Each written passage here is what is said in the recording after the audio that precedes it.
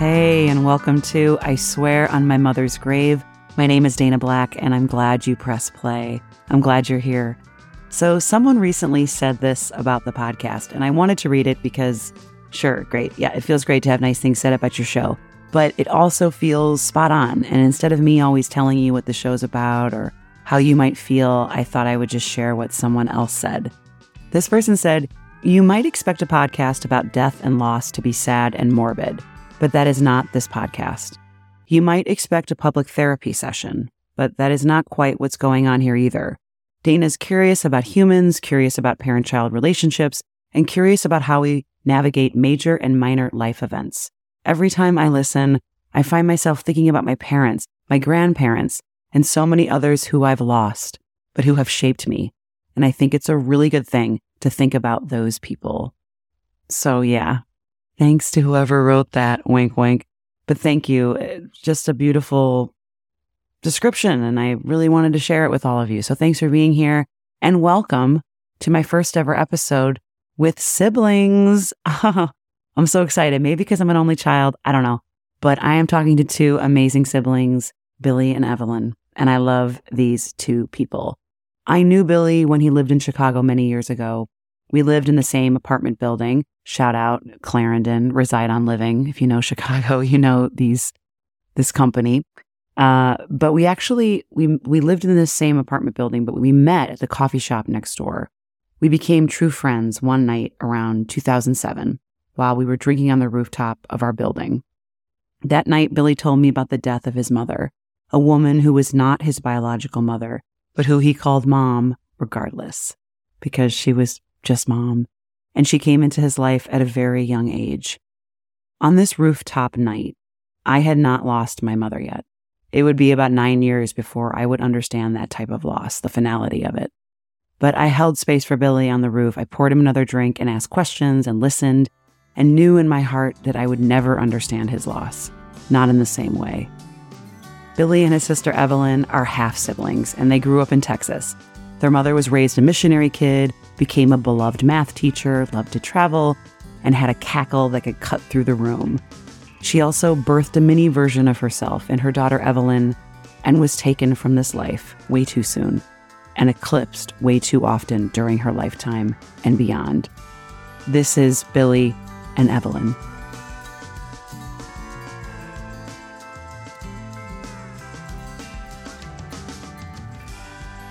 So, I'm going to lead with this. A couple things. I'm nervous. Oh. So I'm going to say that. Okay. I'm just going to say that I'm nervous for this. Yeah. You're my first sibling show. I just wanted you to know that. Okay. Okay. Ever. Okay. Oh boy. I'm nervous for that, but I'm nervous about like the heaviness, right? Right. Yep. I don't want to surprise the listener, but also there's something about, I don't know if we even need to get there yet. I'd love to start and I don't know anything about your mom. And it's your stepmom, am I correct? So I'm clear, Billy? Yeah. Yeah. Billy's stepmom. Yeah. And your biological mom. And we can get to this, yeah? Yeah, but I never called her stepmom. Got it. She was a mom, She too. was mom. Yeah. She was mom because I met her when I was 4. Oh, wow. And then they got married when I was 5. Okay. And then Evelyn came along and Ruined everything. Ruined everything. Could it be worth, Billy, you talking about Yeah, like your sort of early years and meeting mom and taking her on as mom, and then, I don't know, like your experience with her as your mom? Yeah, I can do that. What if you were like, no? No. I know, I'd be like, no, what the fuck? Get over it. Just do it. It's a good fucking idea. What's your problem? Oh my God. What's your problem? So much love.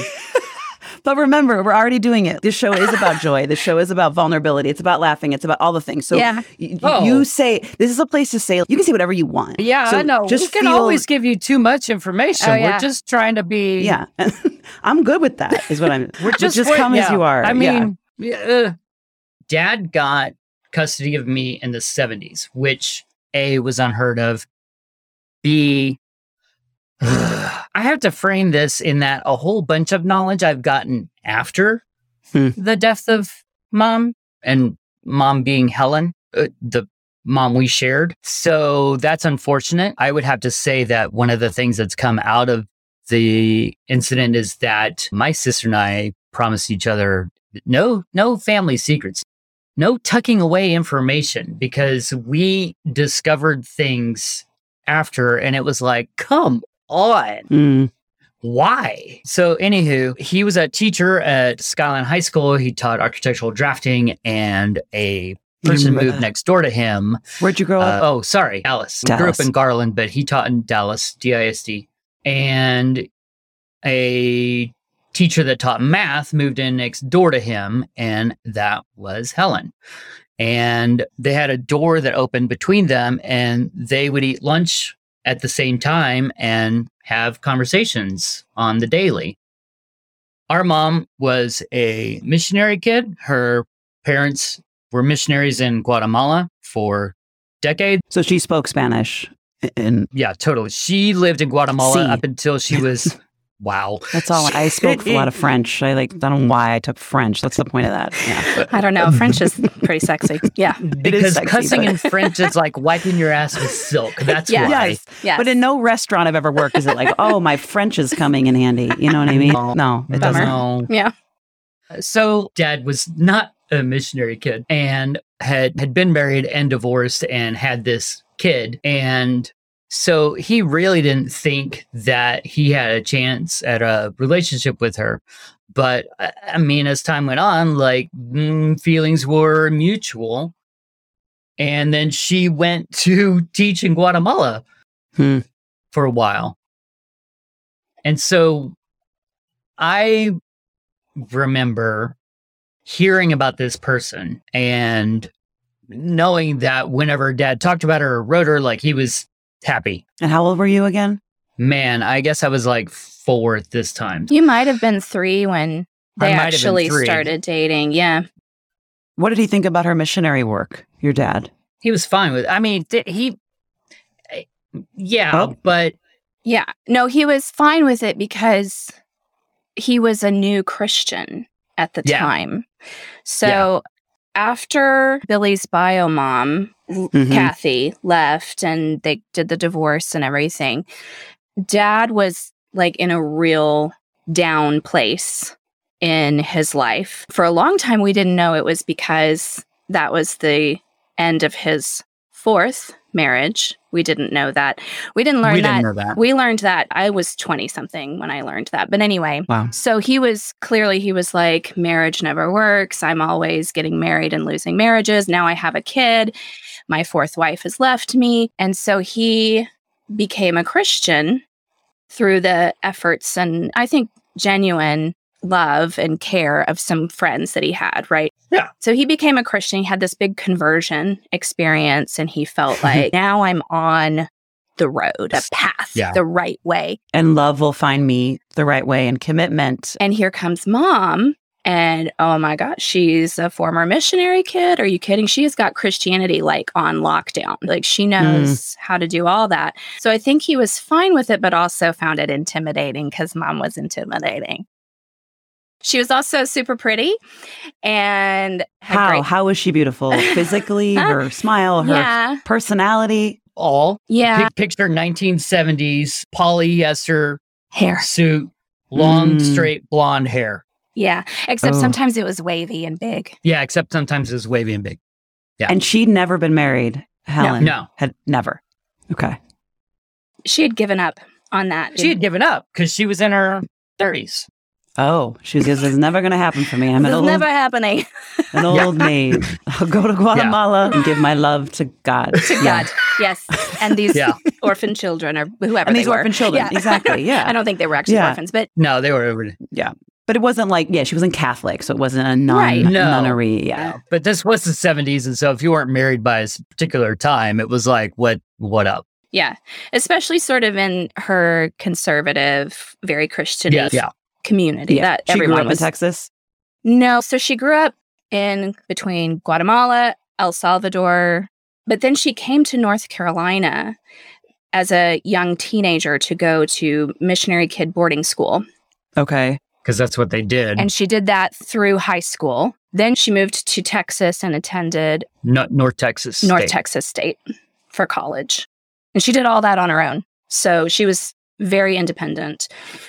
Had a 65 Mustang, stick shift, white leather interior. Yeah. Ooh. She loved that car. I love that car. I love that car. So, Billy, so you're young. You're like 4 years old. She's in Guatemala. Your dad's in love. He's writing letters, I'm assuming, or she whatever. She comes back. Okay. She comes back, and she's teaching at Skyline as well. And then they have a date that I get to go to. And that's when I first met her. And she fixed dinner for us at her apartment. Fun fact, Ev, I tried to put as much gross broccoli in my mouth and sneak it to the bathroom so I could flush it down the toilet and got caught. By her? By Dad. And Dad was gonna spank me there and then. And she was like, no, please don't do that. And I was like, I like this, Mom. I like her. Yeah. I love that you're on their like first official date too, you know? And she still really is like, sweet. yeah, I'll go for this. I'll go for this guy. Yeah. Well, to be fair, I was freaking cute. Long blonde hair. Listen, I'm convinced, Billy, that Mom got together with Dad because of you. Yeah. Because Billy was so cute. He was the cutest thing you've ever seen. And here was a child, and I think Mom's heart, like her mother heart, was like, yeah. Here's a little boy who doesn't have a present mom. And so she was like, heart eyes. Yeah, I was bait. I was also the ring bearer, so there we go. They got married when I was 5. Okay. And you were in the wedding. I was in the wedding. Grandma made sure I was closing my eyes while praying, but neither was she, so there's that. Is this your dad's mom or your mom's mom? No, my dad's mom. Grandma O'Neill, German. Oh. They got married when I was 5, and so there were things that I learned later on that made sense, but basically, so she came into our lives, and it was amazing. And, you know, she had the Guatemalan background. Her parents had retired and they lived in Dallas. So that was another thing. My grandparents on my dad's side lived an hour away, and we went there for everything, but they were an hour away.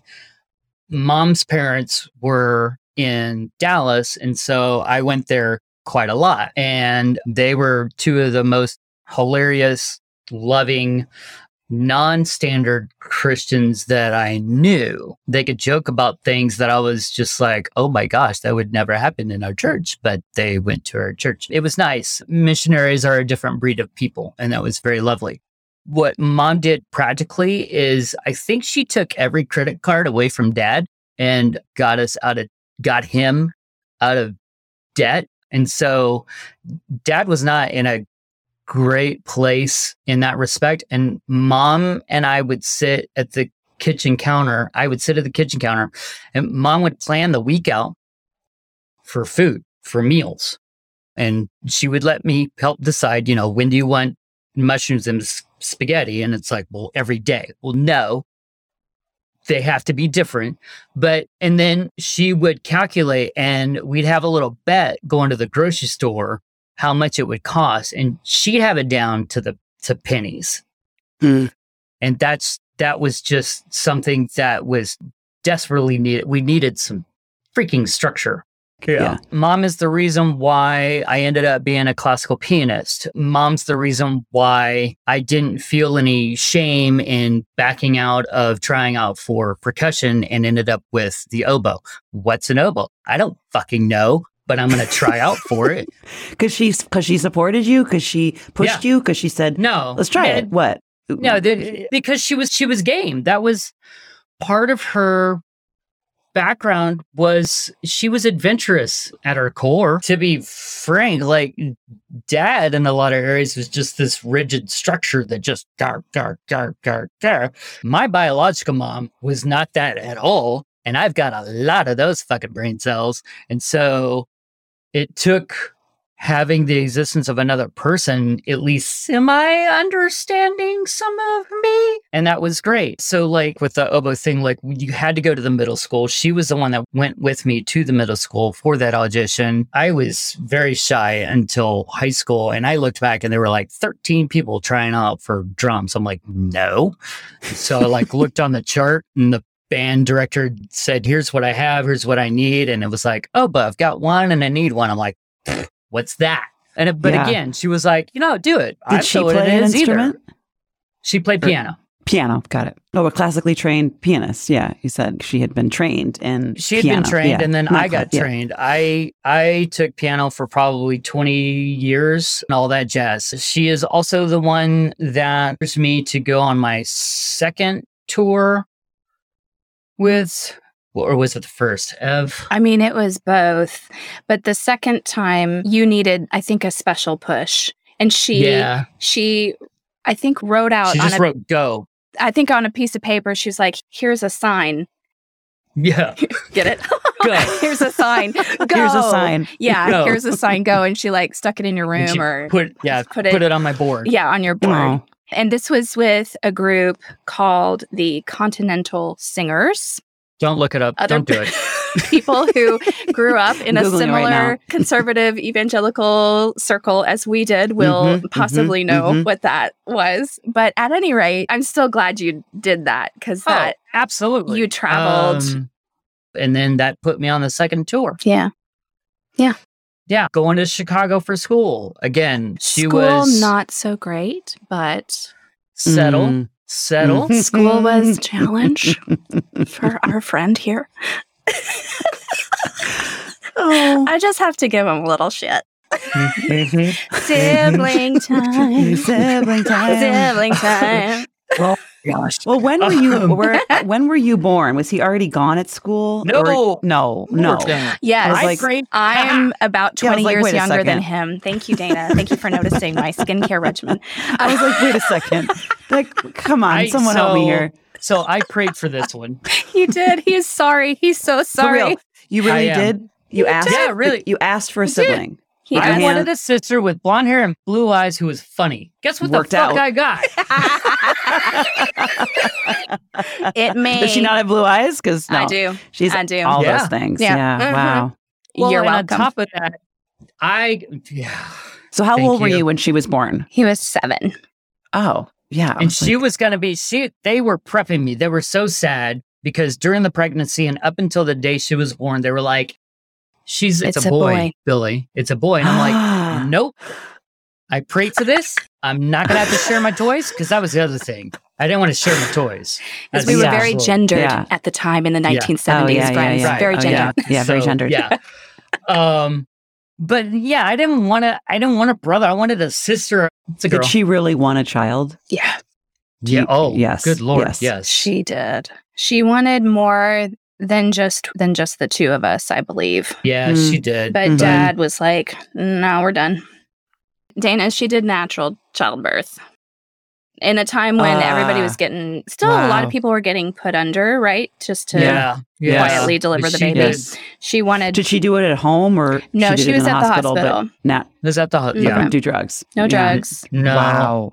Yeah. And then she breastfed when that was still also something for the super crunchy hippie people. And she was not crunchy hippie, but she just felt really strongly about that. And other people would not have made that choice. So she was really, I don't know. I feel like she was pretty intuitive in that way where she trusted, like she knew things that she wanted to try and she stuck to her guns if she wanted something. You know what I mean? Yes. If it was important to her. Was her mom like that? Her mom was... Oh, grandmother? Grandmother was spunky, man. Was her mother. Can I tell her a name side is just story? grandmother? I love it. Grandmother, yeah. Yes, please. That's what we called it. Side story about grandmother. This was Olive. Olive is Helen's mom. Okay, so grandmother, she and grandpa went back to Guatemala. They were in their 60s, probably 60s or 70s. Knows? Actually, it's entirely possible they were even 80 something, but they were 80s. older. Think of that. They were older. They went back, I think, for a visit because they had been retired at that point. And they're driving down the road and they get carjacked. And grandmother's like, all right, this cash is going in my bra.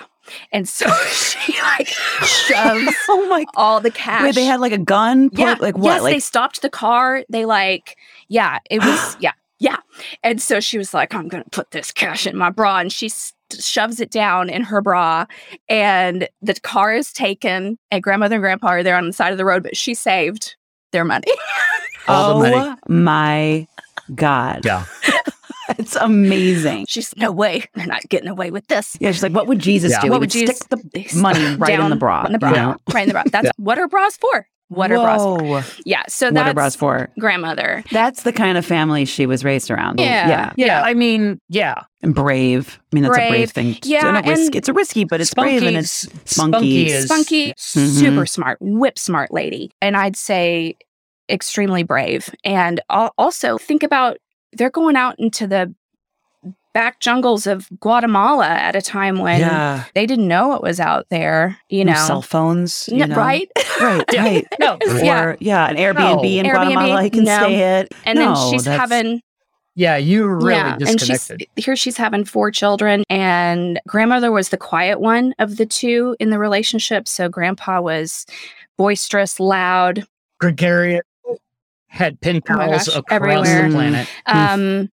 He always had a joke to tell, right? And grandmother was quiet and serious, but she was so fun when you got to know her. She was just the funnest person ever. And she and I were really close. I really loved hanging out with grandmother. And mom was very much like her. And so like you could immediately on the surface say, oh, Helen's very responsible and she's very serious and she is conscientious and always does the right thing. And you would be missing out on her like boisterous laugh. Yeah, her adventurous side. She loved to travel and she traveled by herself. She loved that more than anything. She would drive herself places in her car that she loved. I think she just sometimes needed a little permission or the security and safety of people who knew her in order to open up. And I know that she wanted to encourage both Billy and I in seeking wherever we wanted to go. Yeah. But she was also really good at structure. Like Billy's saying, she gave them sort of the stability that it's weird, Dana, because talking about it, it's Dad needed that structure. And yet at the same time, we're also describing Dad as the most rigid.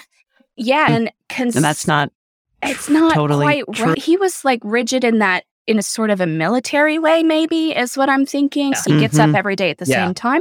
Always had the same thing for breakfast. He always took a bike ride at X time. He was very good at training, right? He was really good at sport. He taught systems, or he taught like this drafting, right? And like there's a yes, there's a way. There's a way to do There's it. a way. Yeah. What was their marriage like? Can you give an overview of how it started? Maybe how, or growing up, you observe. What was it like? I thought it was good. When it was good. I thought it was good. We both thought it was good. Billy, you have a story from when, I don't know how old you were, but when Dad, I think he inappropriately said something to you about if it wasn't for X, possibly me, I would go or I would leave her or something. I don't, when was that? Just a casual comment. Just a casual comment to your child. This is back to the whole secrets in the fucking family shit. Dumb. Secrets are dumb, friends. Don't do it. Yeah. Let me just say that it shouldn't take the death of an individual for children to have conversations with long-lost relatives in order to start finding out the truth. Say that again. Can you say that again? I'm going to say name brown you. It's what it's called. When I say it again, what you said. It should not take the death of a parent for children to find out from long-lost relatives the truth about certain situations. Correct. It should not. I understand age-appropriate. And you don't just mean finances, and you don't just mean... No, we mean family shit. Right. So Dad decided that when his children turned 20, they can learn the truth, which a part of it was true, but it wasn't the whole truth at all. So I'm 20, and he's like, hey, I need to talk to you. Let's go in the backyard, which sucked for me because at some point in my life, I decided whatever. I had one life at home, one life at church, and one life at school. And by life, I mean personality and known information, etc. I was a different person in each of these scenarios. School again? And I, yeah, Richland you were out of high school. Sorry, yeah. Richland. It's South Carolina High School and Richland Community College, home of the Thunder Ducks. In Texas. In Texas. Texas. Dallas area. Dallas metro area. Yeah. And I had those facades significantly boundaried. And so when either one of my parents would say, oh, we need to have a talk, I'm like, fuck, what I forget? What detail did I miss this time? So he takes me out back and he's like, listen, you've grown up with Kathy was my first wife. I'm like, uh-huh. He's like, false. Cool. Okay. So she was number 2. No. She was number 4. And Helen is number 5. And I stay with Helen because of Evelyn. Every time I hear this, it blows my mind. It just makes me sad. That's good. Yeah. So you're 20, and at this point, you're 13. I'm 20. I would be 13. And please understand. Yeah, Ev was 13. I'm 20. I hadn't traveled yet. I hadn't seen the world yet. I was still very, good Lord. I didn't really pull my head fully out of my ass till I was 34, 30. I would say later, but, and I'm not trying to be mean. 36. I know. 37. Yeah. 37. Yeah. Maybe. Yeah. 38. I was a real space cadet. I wasn't very context aware about the world around me. I had no street values. So there wasn't really much that I could say about that back to my dad at the time, except, okay. Thanks for telling me. What? Who? Do I have other siblings? Right. No. And did he say why he wanted to leave Helen? Did he say why? Did he say there's no love here? If he did, I don't remember it. But what I knew at the time, I mean, Dad went to work to teach and Mom had her home office, and then they came home and then they made decent roommates. No physical touching. You didn't see a lot of hugging or... No, they did. They did. But there was definitely... So it wasn't until later that Mom had to work through the stuff from her past. What was that? What are you referencing? Where she had the separation stuff from when she had to go to boarding school. Oh, no, Billy, I think she's dealing with that her whole entire life, and I don't think she ever named it. Oh, no. Never, this is if you've heard of it, it's me diagnosing her with attachment disorder. Yeah. Oh, fruit. Seriously. But they put her in boarding school and she so at the age of 4, this is how missionaries did it at the time in the 1930s and 40s. And 50s, yeah. 50s. So she stayed with her parents until age 4. And then starting around 4 or 5, you got shipped off for 9 months out of the year to a missionary kid boarding school. So it was 4 other missionary kids. And you were there and you were without your parents all of a sudden. Maybe your siblings, if you had any, were there, and hers were there. But you think about how little you are, and it just was, to me, it feels like a recipe for raising disordered children. Yeah. And then... So interesting, too. You leave your child to go help children. I know. Right? I know.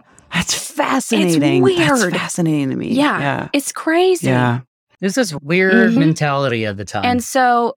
throughout the year, they were assigned, the kids were assigned every week. You have to write your parents at home. And so they would get letters back and forth, but you're not seeing your parents. There's no FaceTime. There's nothing. And then you go back to them at the end of the school year. You leave the school and you go back to your parents for the summer.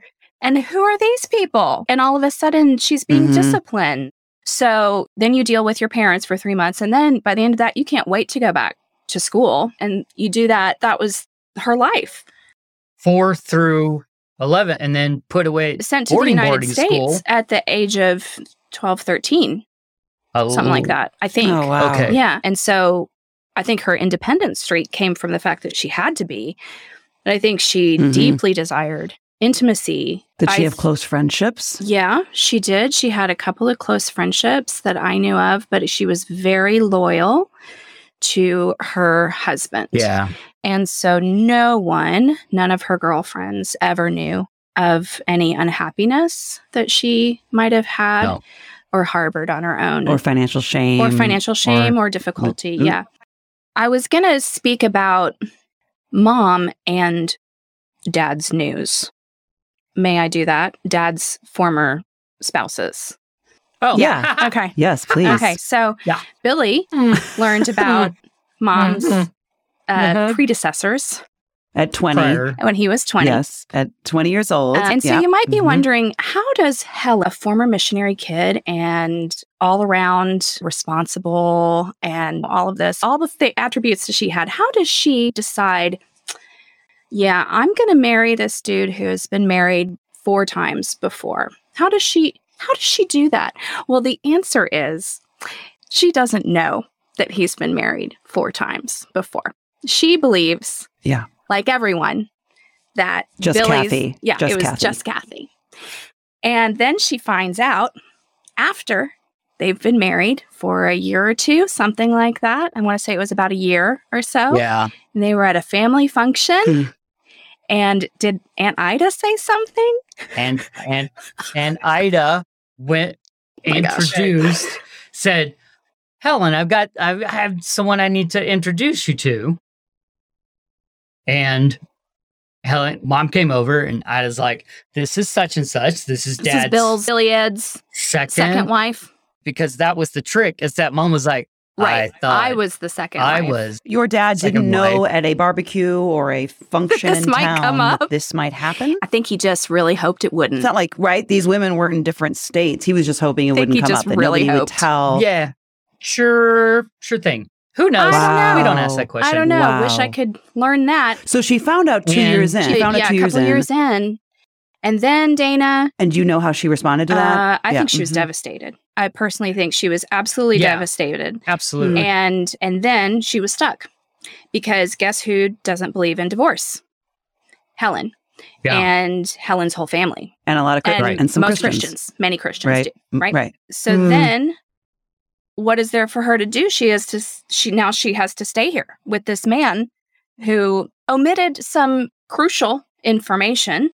What else is he hiding? What else is he hiding? Then you're like, what else is he hiding? What else is he not telling me? Yeah. I think she was devastated about that for the rest of her life. I personally don't think she ever recovered from it. And no, she had to find a space for that. It was really distressing when I found out, because I was watching mom as dad, she was sort of making dad tell me all of this. And I was watching her and I was like, mom is not okay. No. Yeah, I found. When was that? I was 21. And so you'll see that dad did not follow protocol and tell me on his own. And it was an accident. And you didn't go tell your sister. Hold on, but then you didn't tell your sister, Billy, because you obviously learned many years before. He wasn't supposed to. No, it wasn't your story to tell. Really, I was gonna tell my adorable. Look, listen, I know. I'm not saying it. Yeah, I'm just fascinated. I'm a shit case compared to my sister. Yeah. So my sister was the golden child and 13. This adorable blonde-haired, blue-eyed, talented kid that I was just like, anybody touches that, I will fuck you so up. I'm not going to taint this story. So I'm not going to do, I'm not going to lay that on. Well, and also that's taking your dad, it's your dad's job. So if you take that away, like it's his responsibility, or in theory, or both of them, or whatever. Yeah. I was 21. So you were 21. I was 21 and I was home on a break from college. And dad was going through some old photos, which I love old photos. I love old. Same. I just give me all the old photos and give me the stories. The black and white. Right? Oh, the little ones. You're I know. Like, What's this? And you turn them over and there's words on them. And you're like, what do they mean? And who is this person? I love it. I love it. Yeah. So I sat down. My mom has commentary sometimes, like a It's really dangerous in our family. Yeah. They used to Yeah, That's true. yeah. No, my mom has opinions about the person. I'm like, why is there like sass on the back of these pictures? Yes, Dana. Sometimes it's, oh, she has an opinion about this person. Yeah. That's yeah. delightful. We just usually get names, if that, on the back. I love your mom's. Yeah. Sometimes I get, I love that. yeah, I love that. I get tone That's delightful. in the later Yeah, years. Yeah. I sit down with him because I love looking at pictures. And so I'm going through them. And some of them were from his time in the military. So he was actually part of the Korean War. He served in Korea. And I pick up a photo and it's him like in his military uniform, whatever that was. Well, was he what? Army? He was just Army. He was just an Army guy. Army. So he's in his uniform and his left hand is resting on the back of a chair. It's like a portrait, if that makes sense. So he's standing behind a chair and his left hand is resting there and he's looking at the camera. And on his ring finger is a band. A band. Yeah. And I'm like, Korean War. This is 1950 something. Wait a minute. Billy was born in 1970. When did he marry? Yeah. Was he? Yeah. Does he like jewelry? What? Is he married to Kathy all that time? What? No, it wouldn't have been because Kathy was so much younger than him. She was 16 or 17 years younger than him. So it literally wouldn't have been possible. Okay. So I was like, Dad, what's this ring that you're wearing on your finger? Because who's curious? Evelyn's curious all the time. I love asking questions. And he was like, oh, he doesn't know what to do. And Mom is walking through the room and she's like, it's about time you told her, Bill. And I was like, what? Okay, what are y'all talking about? What is this? Wow. What is happening right now? And she said, I think we better go to the living room. And I was like, what the fuck? We always got to move somewhere. You can't just sit here and meet me on the porch. Right? Billy was like, come back to the porch. Come to the living room. We got to go to the living room. Yeah. So we adjourn to the living room. And Dad says, okay, it's time I told you that your mom isn't my second wife. So then he confesses this. And y'all, it was like he was confessing to some horrible crime. Is how much shame he was clearly carrying over it. And Mom is sitting there stone-faced. And I think this was an enormous conflict that never got resolved for them, which I can't blame her. Can you imagine that level of betrayal? Like right at the beginning of your marriage. Oh, my stars. Yes. Now I'm going to have a kid with this guy. And no, everything's fine. Everything's fine. And you've got no one to talk to about it, etc. Anyway, so he tells me, blah, blah, blah, 4 wives. So I asked the same questions as Billy did. I was like, do I have other siblings that I don't know about? And he said, no, they're siblings. And I was like, okay, why am I just now learning this? What is wrong with you? He's like, it's just so many divorces and blah, blah, blah, blah. Yeah, that's very bad and whatever sort of nonsense. And I was like, you have nothing to be ashamed of. People get divorced. It didn't work. You're here now. Be here. What's wrong with you? And also, Dad, at our church, we had something called Divorce Care. It was a group for Christians who were going through a divorce, which is very painful, right? Divorce is painful anyway, but for Christians, sometimes I think it's worse because there's so much stigma. And I was like, Dad, you could be teaching at Divorce Care. In divorce? You could be showing other people. You could be a participant or a facilitator. To show other people that life doesn't end after divorce. Look at what you can do with yourself and you don't have to be defined by this, all this garbage. And he was like, yeah, thank you very much. And I was like, okay, I don't know what's wrong with y'all. What's wrong with you people? Because the both of them had already set it up. It had already been set up in the community. That Mom was Dad's second wife. They can't go back on that now. Yeah. Yeah. So did you have a private conversation with your mom after that, Evelyn, then? Did you ever just speak with your mom?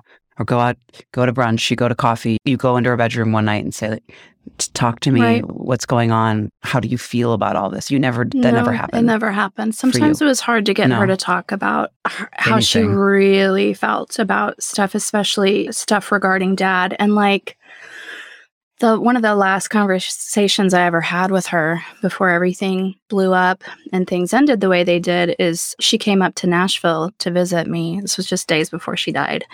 And I wanted to have those real conversations. think I asked, how are you and Dad doing? And she was like, oh, we're fine. Just, I really want us to travel. She really wanted to take him to Ireland, which was part of his family's heritage and history. And funny enough, Dad, I think he liked travel well enough, but he didn't travel big. He didn't make big plans. And Mom was the go around the world person. Yeah. And so if it was going to happen, she was going to make it happen. And so that was meaningful to her because it was important to Dad. And so she wanted this to happen. And so she talked about, he's training a lot he was training for a particular bike race at the time. And he's just training all the time. And we don't really get to spend a lot of time together. So I'm looking forward to hopefully trying to do that and planning for this trip that she wanted to take them on. And so that's what I got from her and they talked on the phone every night. And lo and behold, Dad's like, yeah, I love you too. He doesn't love her anymore, right? He's boinking somebody else and plotting her demise. I think she was loyal to a fault in that way. And I mean, my guess is it was too painful to deal with her real feelings about it. God. Do you remember your last, Billy? Do you remember your last moment with her? Or do you remember a last conversation? I got to give a little context. So I hit a particular age. I think it was 7. And I started, no, maybe it was 12. I don't know. I remember I hit this point at the Sheridan house, Ev, and then it kept going for years. Mom and I had the perfect combo of being oil and water for each other. Sparks and stones. I mean, I could just give us 2 minutes and we could get into an argument and without freaking trying. And I didn't have anybody older and definitely not Dad to try to help me figure out how to open my mouth up better. I love you, Ev. Well, I love that description, though. I mean, yeah, you didn't have anyone equipping you with different tools for communication. And she didn't have that. She was like, but this is how it's not working. And so she would try harder with you, you know? But I cannot lie. Aside from the wife I have now and the sister you're looking at, Mom was the only other individual who loved me to the degree that I've ever been loved.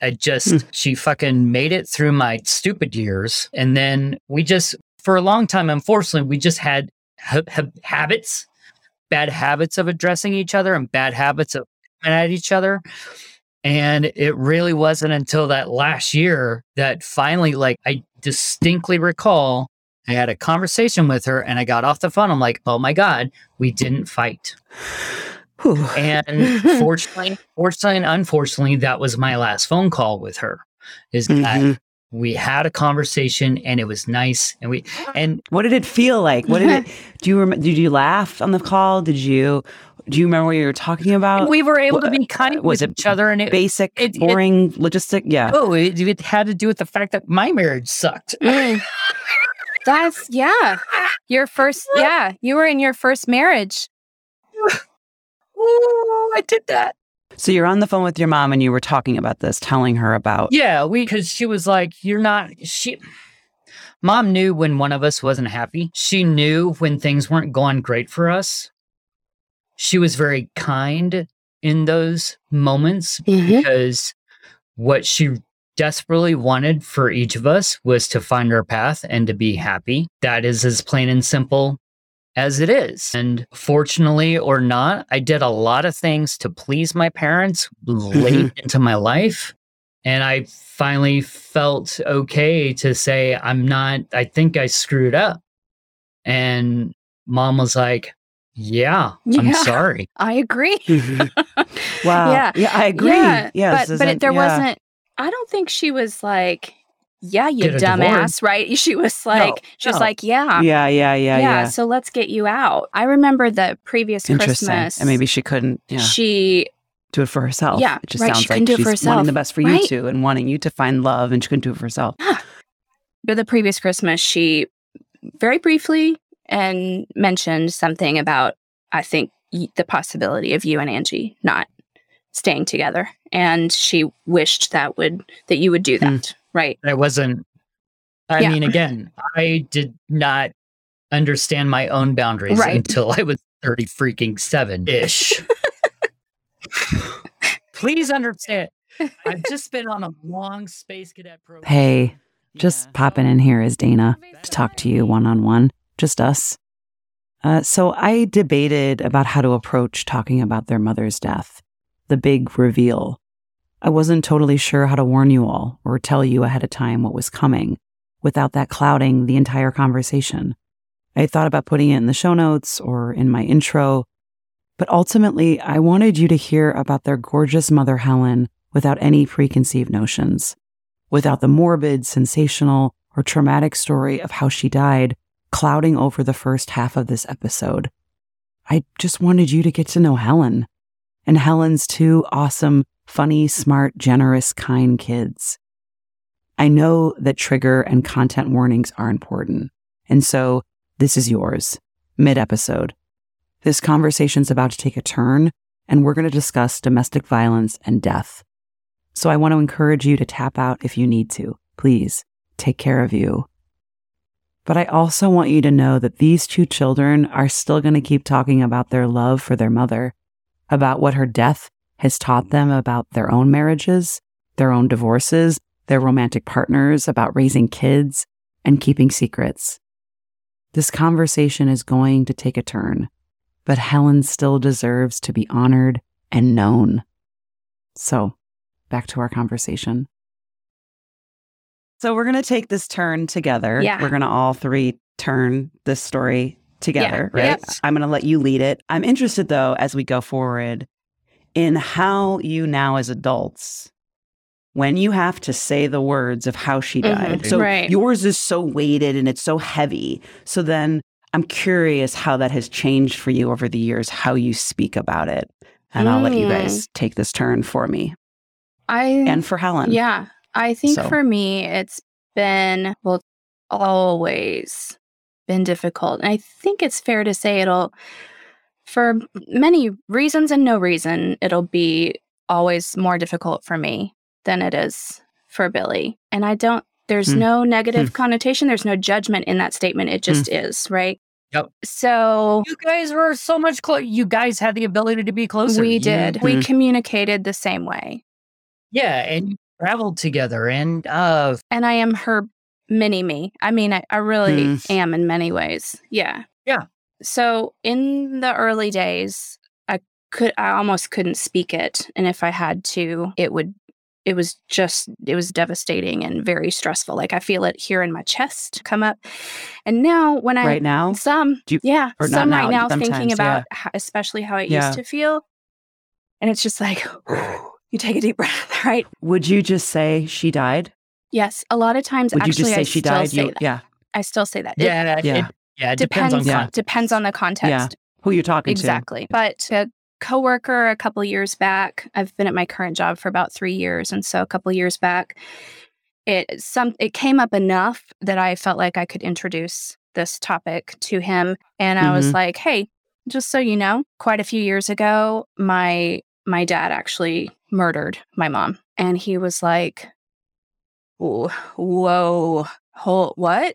And I said, yes. Yeah. My dad murdered my mother. They were still married. And he was like, hold up, Ev, can I ask questions? I was like, yeah, you can totally ask questions. And I said, I don't mind talking about it.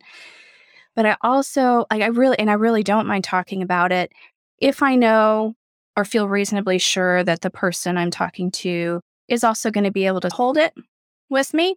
You know, I'm not interested in. I can't. Yeah. I think you probably feel this though too, Dana, right? There's so much pity that comes at you when you say your mom has died anyway. So then you have people who are uncomfortable and they don't know what to say. No. And I remember the day that Billy told me what you just said. I also, and my mom was still alive, I didn't know how to respond besides saying, I have so many questions. Am I allowed to have them? Yeah. And yet the weight of what I'm being told feels so much heavier than just a normal death. Right. And then you're like sad for his Oh my dad, God. like, or you're losing a father. So there's all this stuff. It's a oh lot. my God. Yeah, it's just so much. It's a lot. You're right. Yeah. And then you have to be like, And do that's these how people have Dana the and I space to met. hold Right. Yeah. Drinking on a rooftop. And I was like, tell me more about Tell me your about you. mom. What? It was our first Yeah. big long conversation was on the rooftop. It's like of our 10 years apartment. ago, Wow. 12 years ago. Wow. Anyway, sorry, I didn't mean to cut you No. off, but No, this is a conversation. Yeah. I can imagine that people don't know how to hold. They don't know how to hold that No. space. That's very hard. It is very hard. Let's give them the grace too to know Absolutely. like that is hard. You have to Absolutely. be prepared to walk them through it, if that makes sense. And Yeah. Yeah.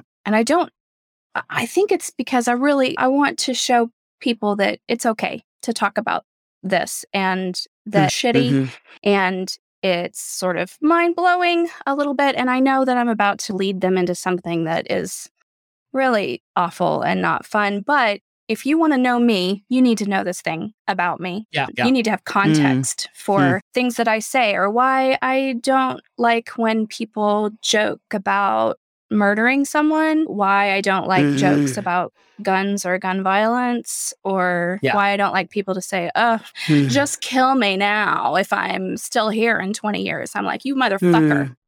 Oh my God.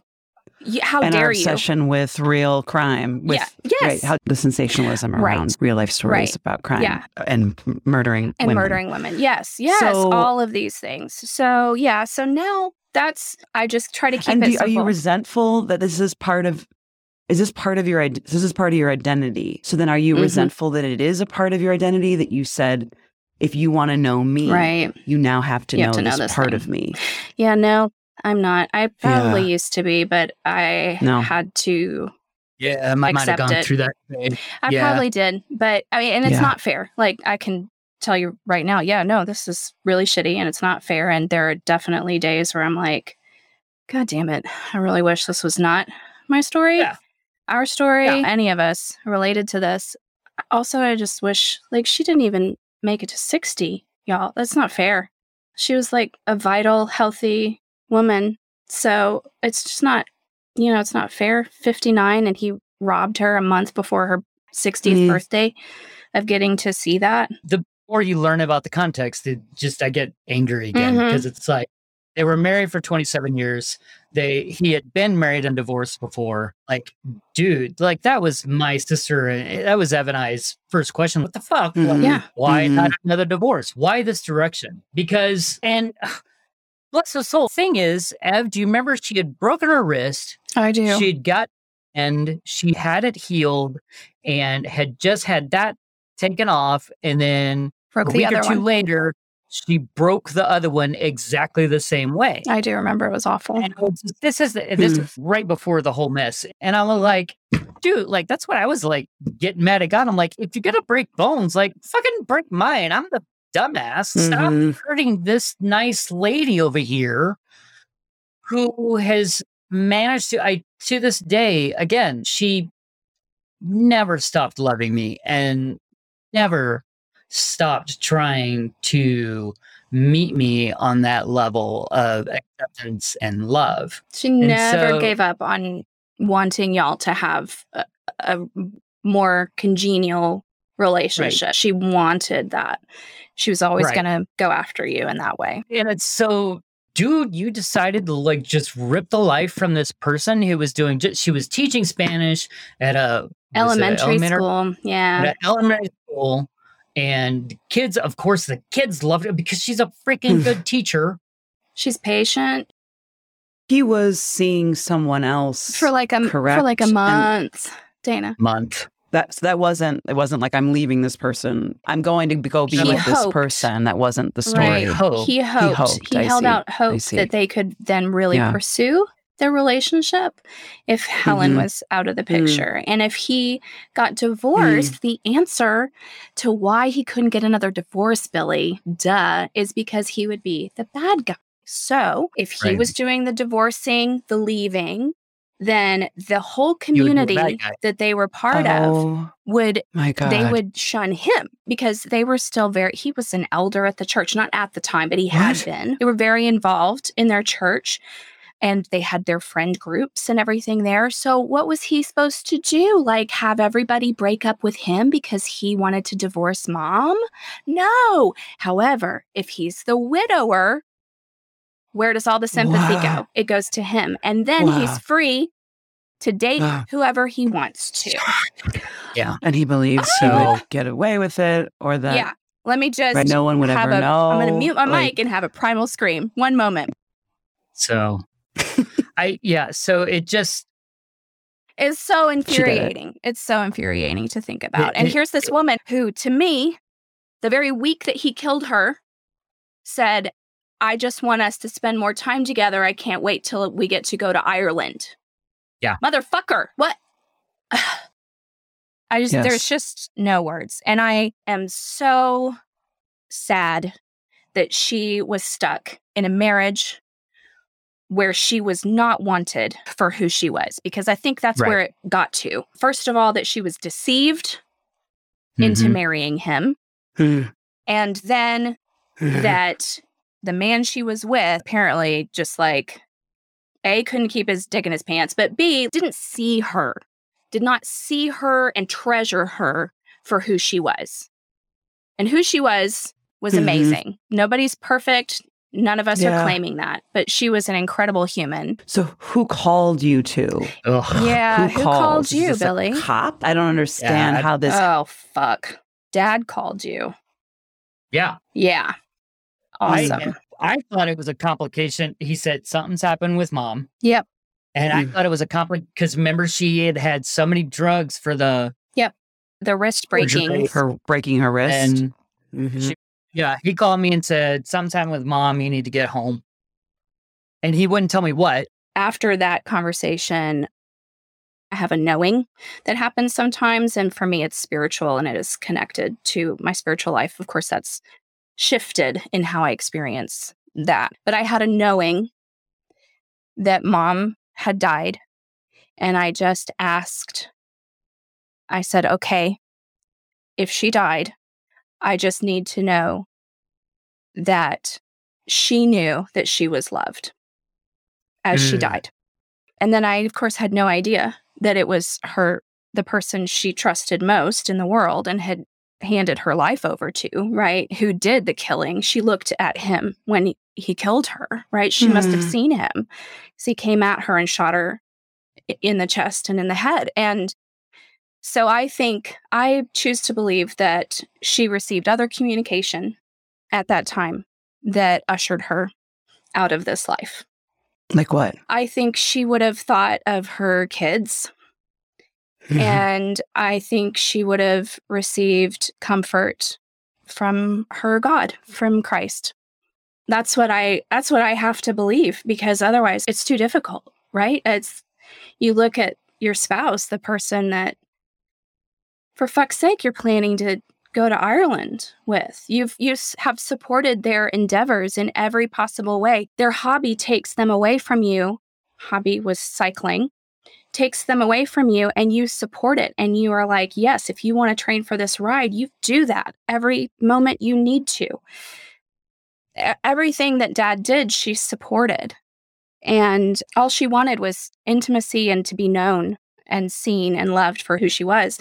He couldn't give that to her. And now he's standing there and he's got a gun and he's going to kill her.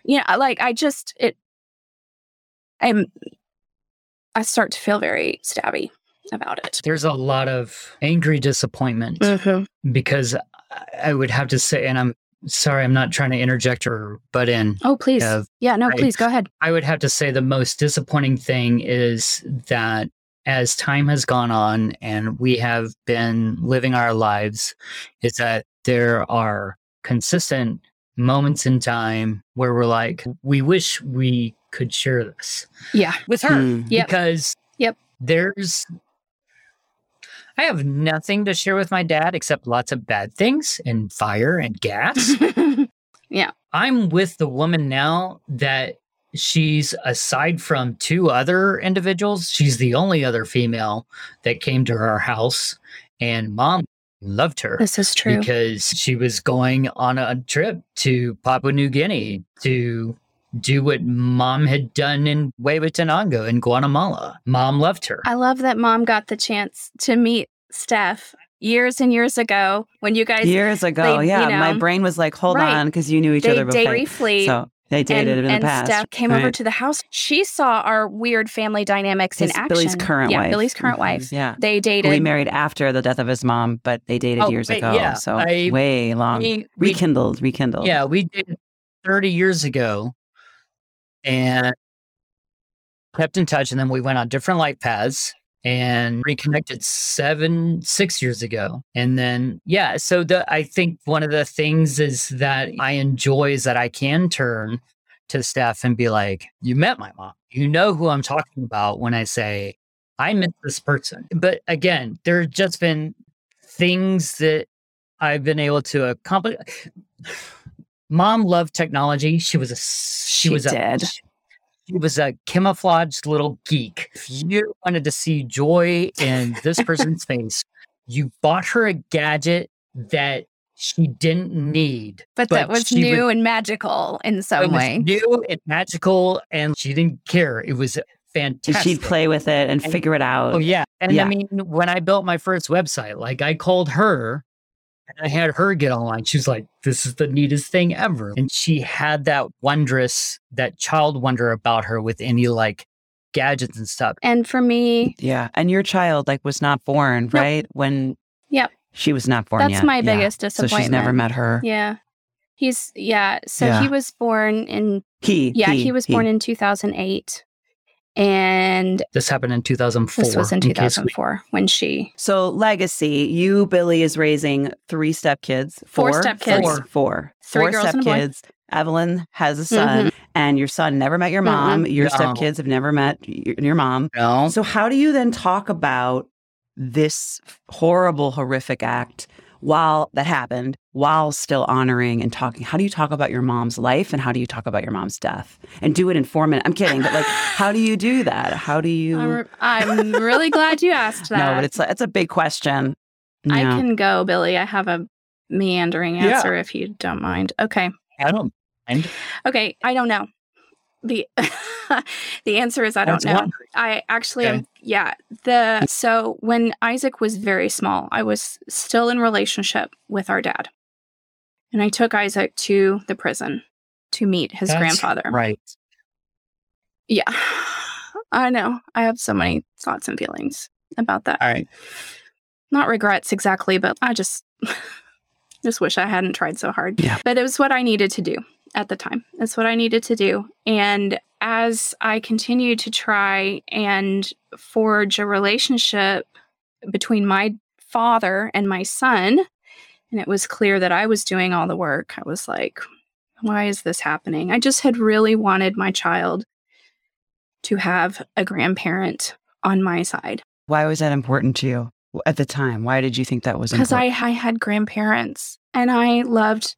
on both sides. On both sides. And I really loved my relationship with my mom's parents, especially. My dad's parents passed when I was still on the younger side. Yeah, I didn't have as much solid memories with them. But I just, at that time in my life, it was too hard to face losing both of my parents. And so I was like, okay, I'm going to put the fact that dad killed mom, I'm going to put that in this little box right here. And I'm just going to put that over here. I'm going to put that away. Yep, we're going to need to shove that a little further, away. Oh, it needs to go in the attic. But that's okay. That's okay. We can do that. It can just be up in the attic, and I can have a relationship with dad, and I'll still have a parent, and my child will have a grandparent, and this is, you know what? This is fine. This is fine. And then it wasn't fine. It wasn't fine. I experienced massive depression and anxiety, and just expended so much energy towards dad. And mom got lost in the mix, right? Which is, again, why we're trying to focus today on mom. And because she always gets eclipsed, right? Yeah. Because of what dad did.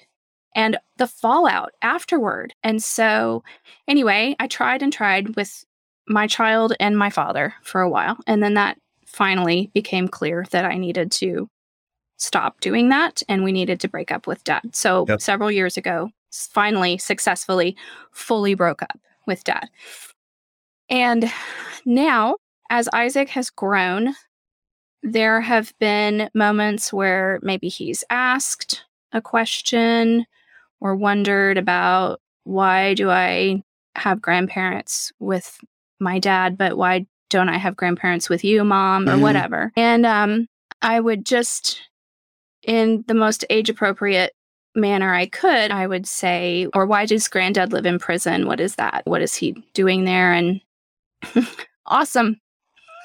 Yay. Thanks, Dad. It's always, we have a hashtag. Thanks, Dad, because so many things. You have no idea just what comes up where we're like, oh, fuck. Thanks, Dad. So I explained that my dad had done something very terrible and that he had gone to prison as a result. And that then if Isaac ever asked about my mom, I would say she died before you were born. And someday I'll tell you more about that. And so he knows now what happened. He's clear on it, and he knows and forgets. He's a 13-year-old boy, after all. Knows and forgets why his granddad's not in his life. And, the fact that, he does have a granddad who is still alive and Mom doesn't talk to him. And I just reminded him of that the other day, actually. It came up and he was like, yeah, I kind of forget about that. I'm like, I know. But again, all of this is about Granddad. This is about Dad. And I got to tell you, Dana, it is the hardest thing, one of the hardest things in my life to know how to talk about Mom to my child, because it is so loaded. And it is hard to talk about her without entering into what happened to her. And always until the end of time, those things are connected, right? Yes. And I have friends who lost a parent or a mom in a, I guess, sort of more normal way. And they have their own grief, and their grief is very real, but there's not the extra weight of what happened to her. And so then I'm watching these friends and they're like, we looked at pictures of my mom today, of the kid's grandmother, and we talked about her and how amazing she was. And I just get paralyzed, and I don't know how to do that. And I feel like I'm basically doing the worst job ever of introducing my son to his awesome grandmother. He knows nothing about her. And I'm just being really honest with you right now. I think he knows very little about her. And I don't know how to do this. I don't know how to start. I don't know. And I've talked about it in therapy. Right? Have you talked to other people who have gone through this? Anybody else who's lost a mom this way? No, that's a good question. Yeah. No, I haven't. I don't know anyone. Yeah, I wonder if there's a support group or a way to... Maybe, yeah. And I wonder if there's things that they're doing, I don't know, and how they move through and talk to their children. I don't know. But what is the fear? What is the fear that he's going to ask you how she died? No, because he knows. You can't know. Okay. So then just saying how beautiful she was or showing the pictures, or you mean it's too hard for you to see them? Because I think out of contact, he's not going to go, oh, was this right before she was Right. He's going to go, what did she do? Or like, she looks pretty there. Mom, or you guys look like you're having fun. Yeah. That's you, Mom? You're 9 years old or whatever. Yeah, that's you as a little baby. Or talking about her missionary work or her humor, or her joy of love of technology. I just wonder, what is the fear? Is it your fear of what's going to come up for you? I think for me, it might be. I think it still feels really heavy. Okay. Yeah. Yeah. For you, what is it? Anger. Yeah. I have more anger now than I did in the past. Yeah, actually you do. I didn't get kids on my own until I was 46. I got kids, and I got a solid human of a wife who fucking loves and accepts me where I'm at, knows where I came from, knows where I am. But now the anger comes up. It's almost gets harder for me to talk about because it just, I know what it is. What is the it? fact he's still alive. Yeah. Yeah. So Dad is now 88 and he just keeps going. He's like the Energizer Bunny, right? But we know from the Digby side that Mom could have lived into her 80s. Oh, we or have 90s. longevity on both sides. Mom's parents were both 93, 94 when they passed away, and they were very my grandma's active. 95. Yes. Yeah. Yes. It's that. Yes. It's You're that. like, yes, genes. Yes. Right? Yes, genes. So and she Mom could have had a longer life. She could still be here, active, and traveling to visit, traveling to Nashville to visit me, traveling to California to visit Billy and his new family. So supremely unfair and unjust. It would have been so awesome.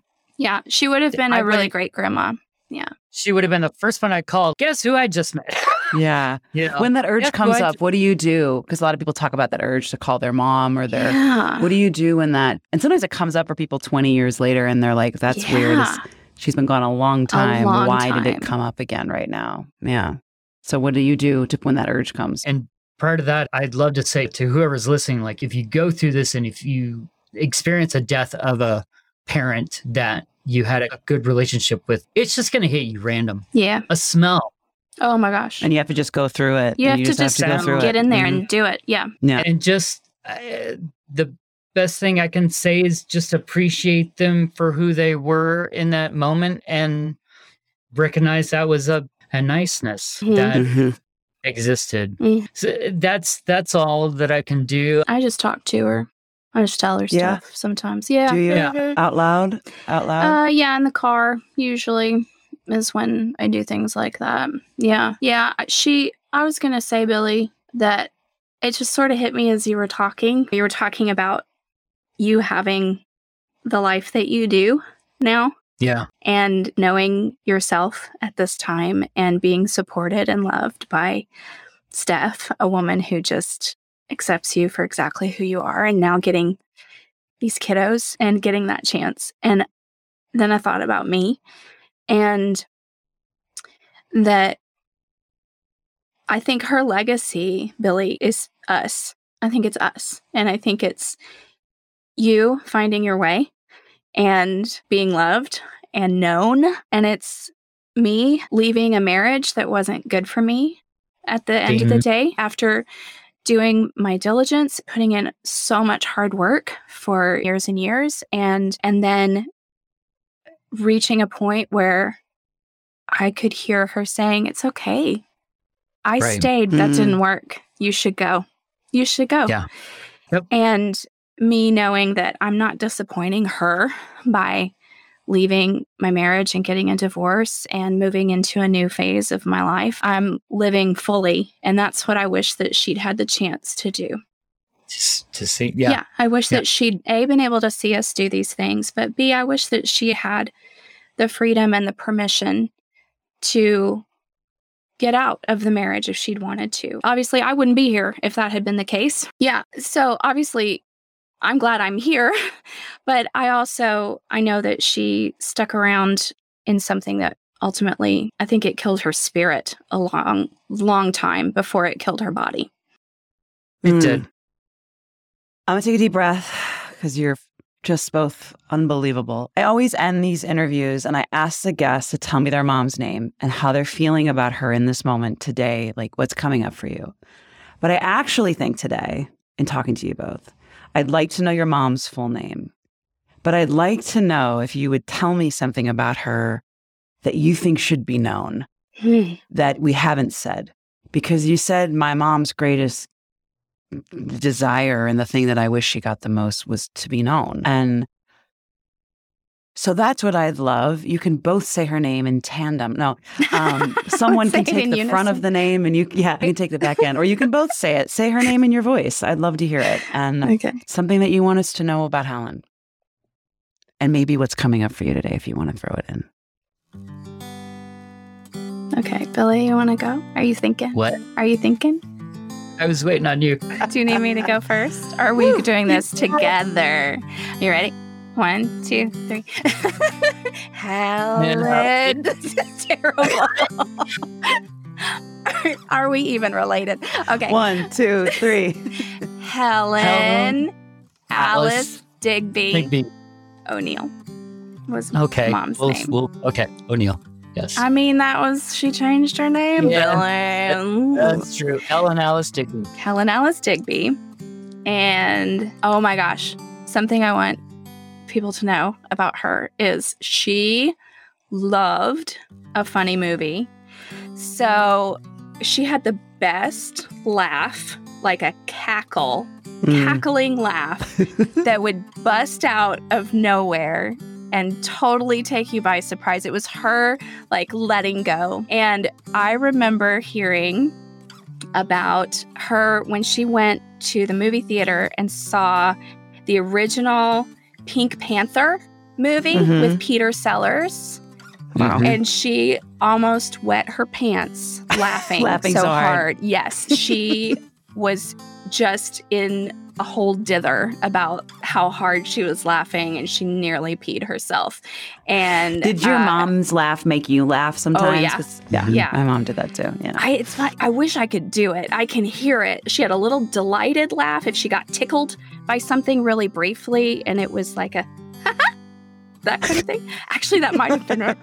I did it, and it sounded like her. Oh, that's really weird. Chills. That's you. Told ya. Oh, that's weird. Okay. Uh-huh. That was really fun. Okay. Yeah. Anyway, so she had a special laugh when she got really tickled. She'd get really tickled by stuff. Okay, Billy, your turn. Oh boy.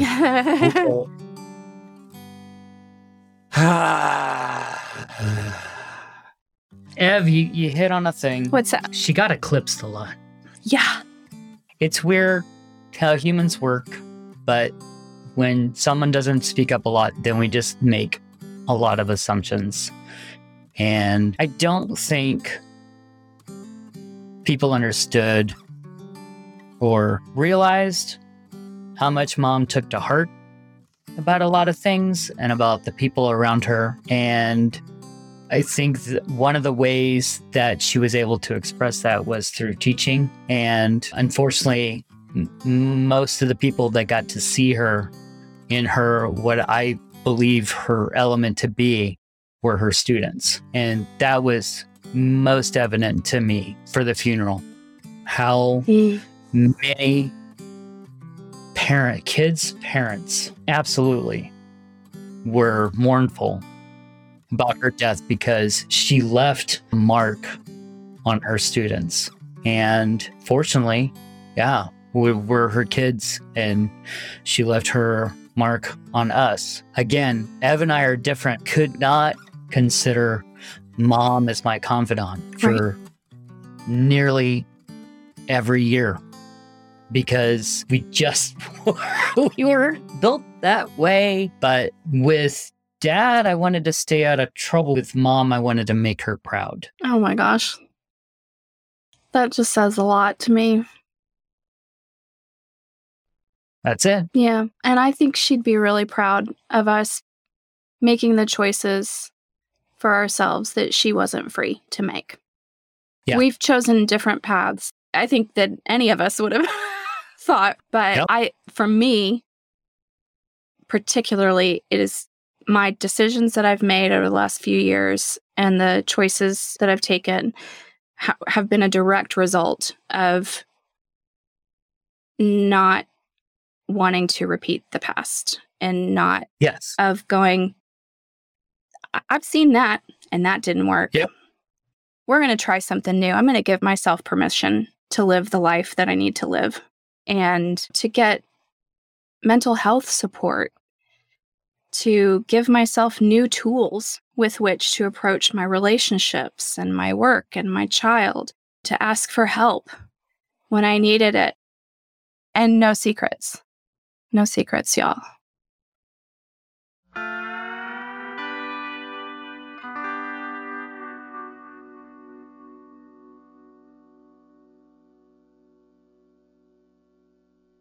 There is something about the human condition where we are fascinated by the morbid, by things or events that seem almost otherworldly.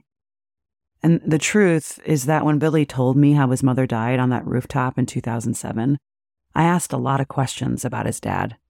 A lot. I asked about how it happened, about his dad's life in prison, and how Billy's essentially coping with losing 2 parents. I'm sure I asked about his mother at some point, of course, but what did I ask? How much did I want to know about her? Her likes and dislikes, her laugh, her joy, her personality, her favorite music? I'm sure I didn't. I mean, I was in shock, as many people are when they hear something so utterly devastating and violent happening to another human being. And I could only focus on the act itself, the ending of her life. It's not lost on me that this is also sort of how I viewed my mom's final years and death. And I'm not comparing their deaths. I hope you know that.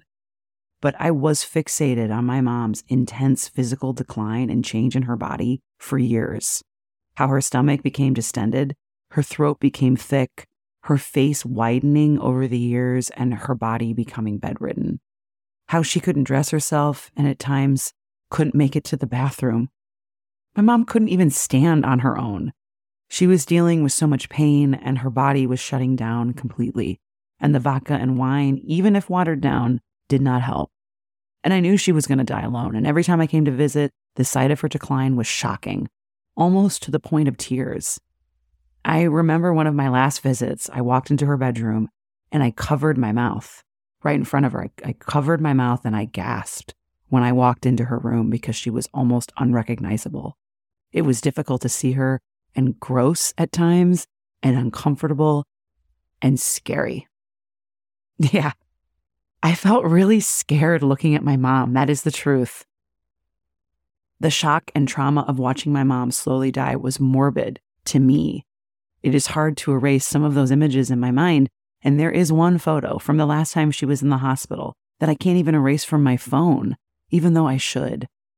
And sometimes it pops up if I scroll back far enough, but I don't go back and look at it, ever. And now, because of this show and this podcast and the work I'm doing, I look at beautiful photos of my mother from her teen years, photos of her looking gorgeous at black tie galas with my dad, photos of her teaching and commanding a room, photos of us in Hawaii drinking smoothies, photos of her with my Nana on her wedding day. I let her horrific illness and death eclipse all my good memories, all my good mental images in my mind for so long. I looked up the definition of eclipse when I was reflecting on this episode. An eclipse is an obscuring of the light from one celestial body by the passage of another between it. It's a loss of significance. I don't want the dark edges of my memory to always flash images of my mother's death to me.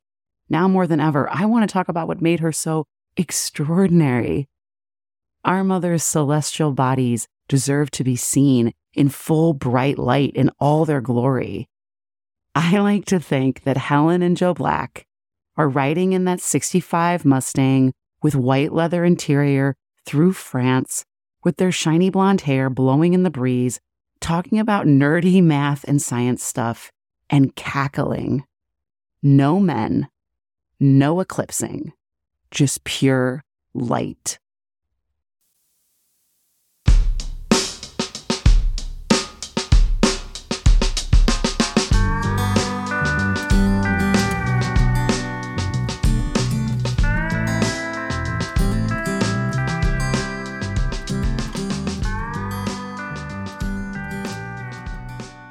The second season of I Swear on My Mother's Grave podcast would never be possible without our editor, Amanda Roscoe-Mayo, our music composer, Adam Ollendorf, our graphic designer and illustrator, Meredith Montgomery, and our copywriter, Rachel Claff. Thanks as well to Tony Howell and Austin Heller for all their work on the website, and to Heather Bodie for her emotional, spiritual, social, and physical, for all the help. Thank you. And to all of you, thank you for listening, subscribing, reaching out, and just being a part of this community. I'm so grateful you're here. And if you haven't signed up for our newsletter, you can do so at our website, which is danablack.org. You can hear all about this incredible season and some upcoming live events we're curating just for you. I hope you'll come back. Come back, come back. Don't leave me like my dead mom. You know what I mean? Come back. Talk to you soon.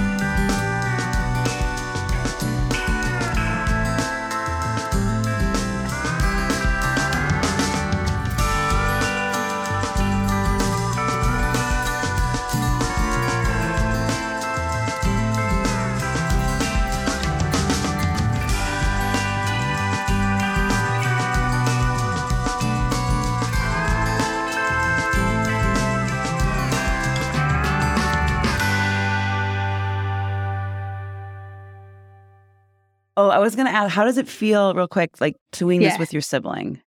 Does it feel good? Does it feel nervous? Do you feel nervous? Do you feel excited? Do you feel tension? I don't sense any tension, but tell me how you feel.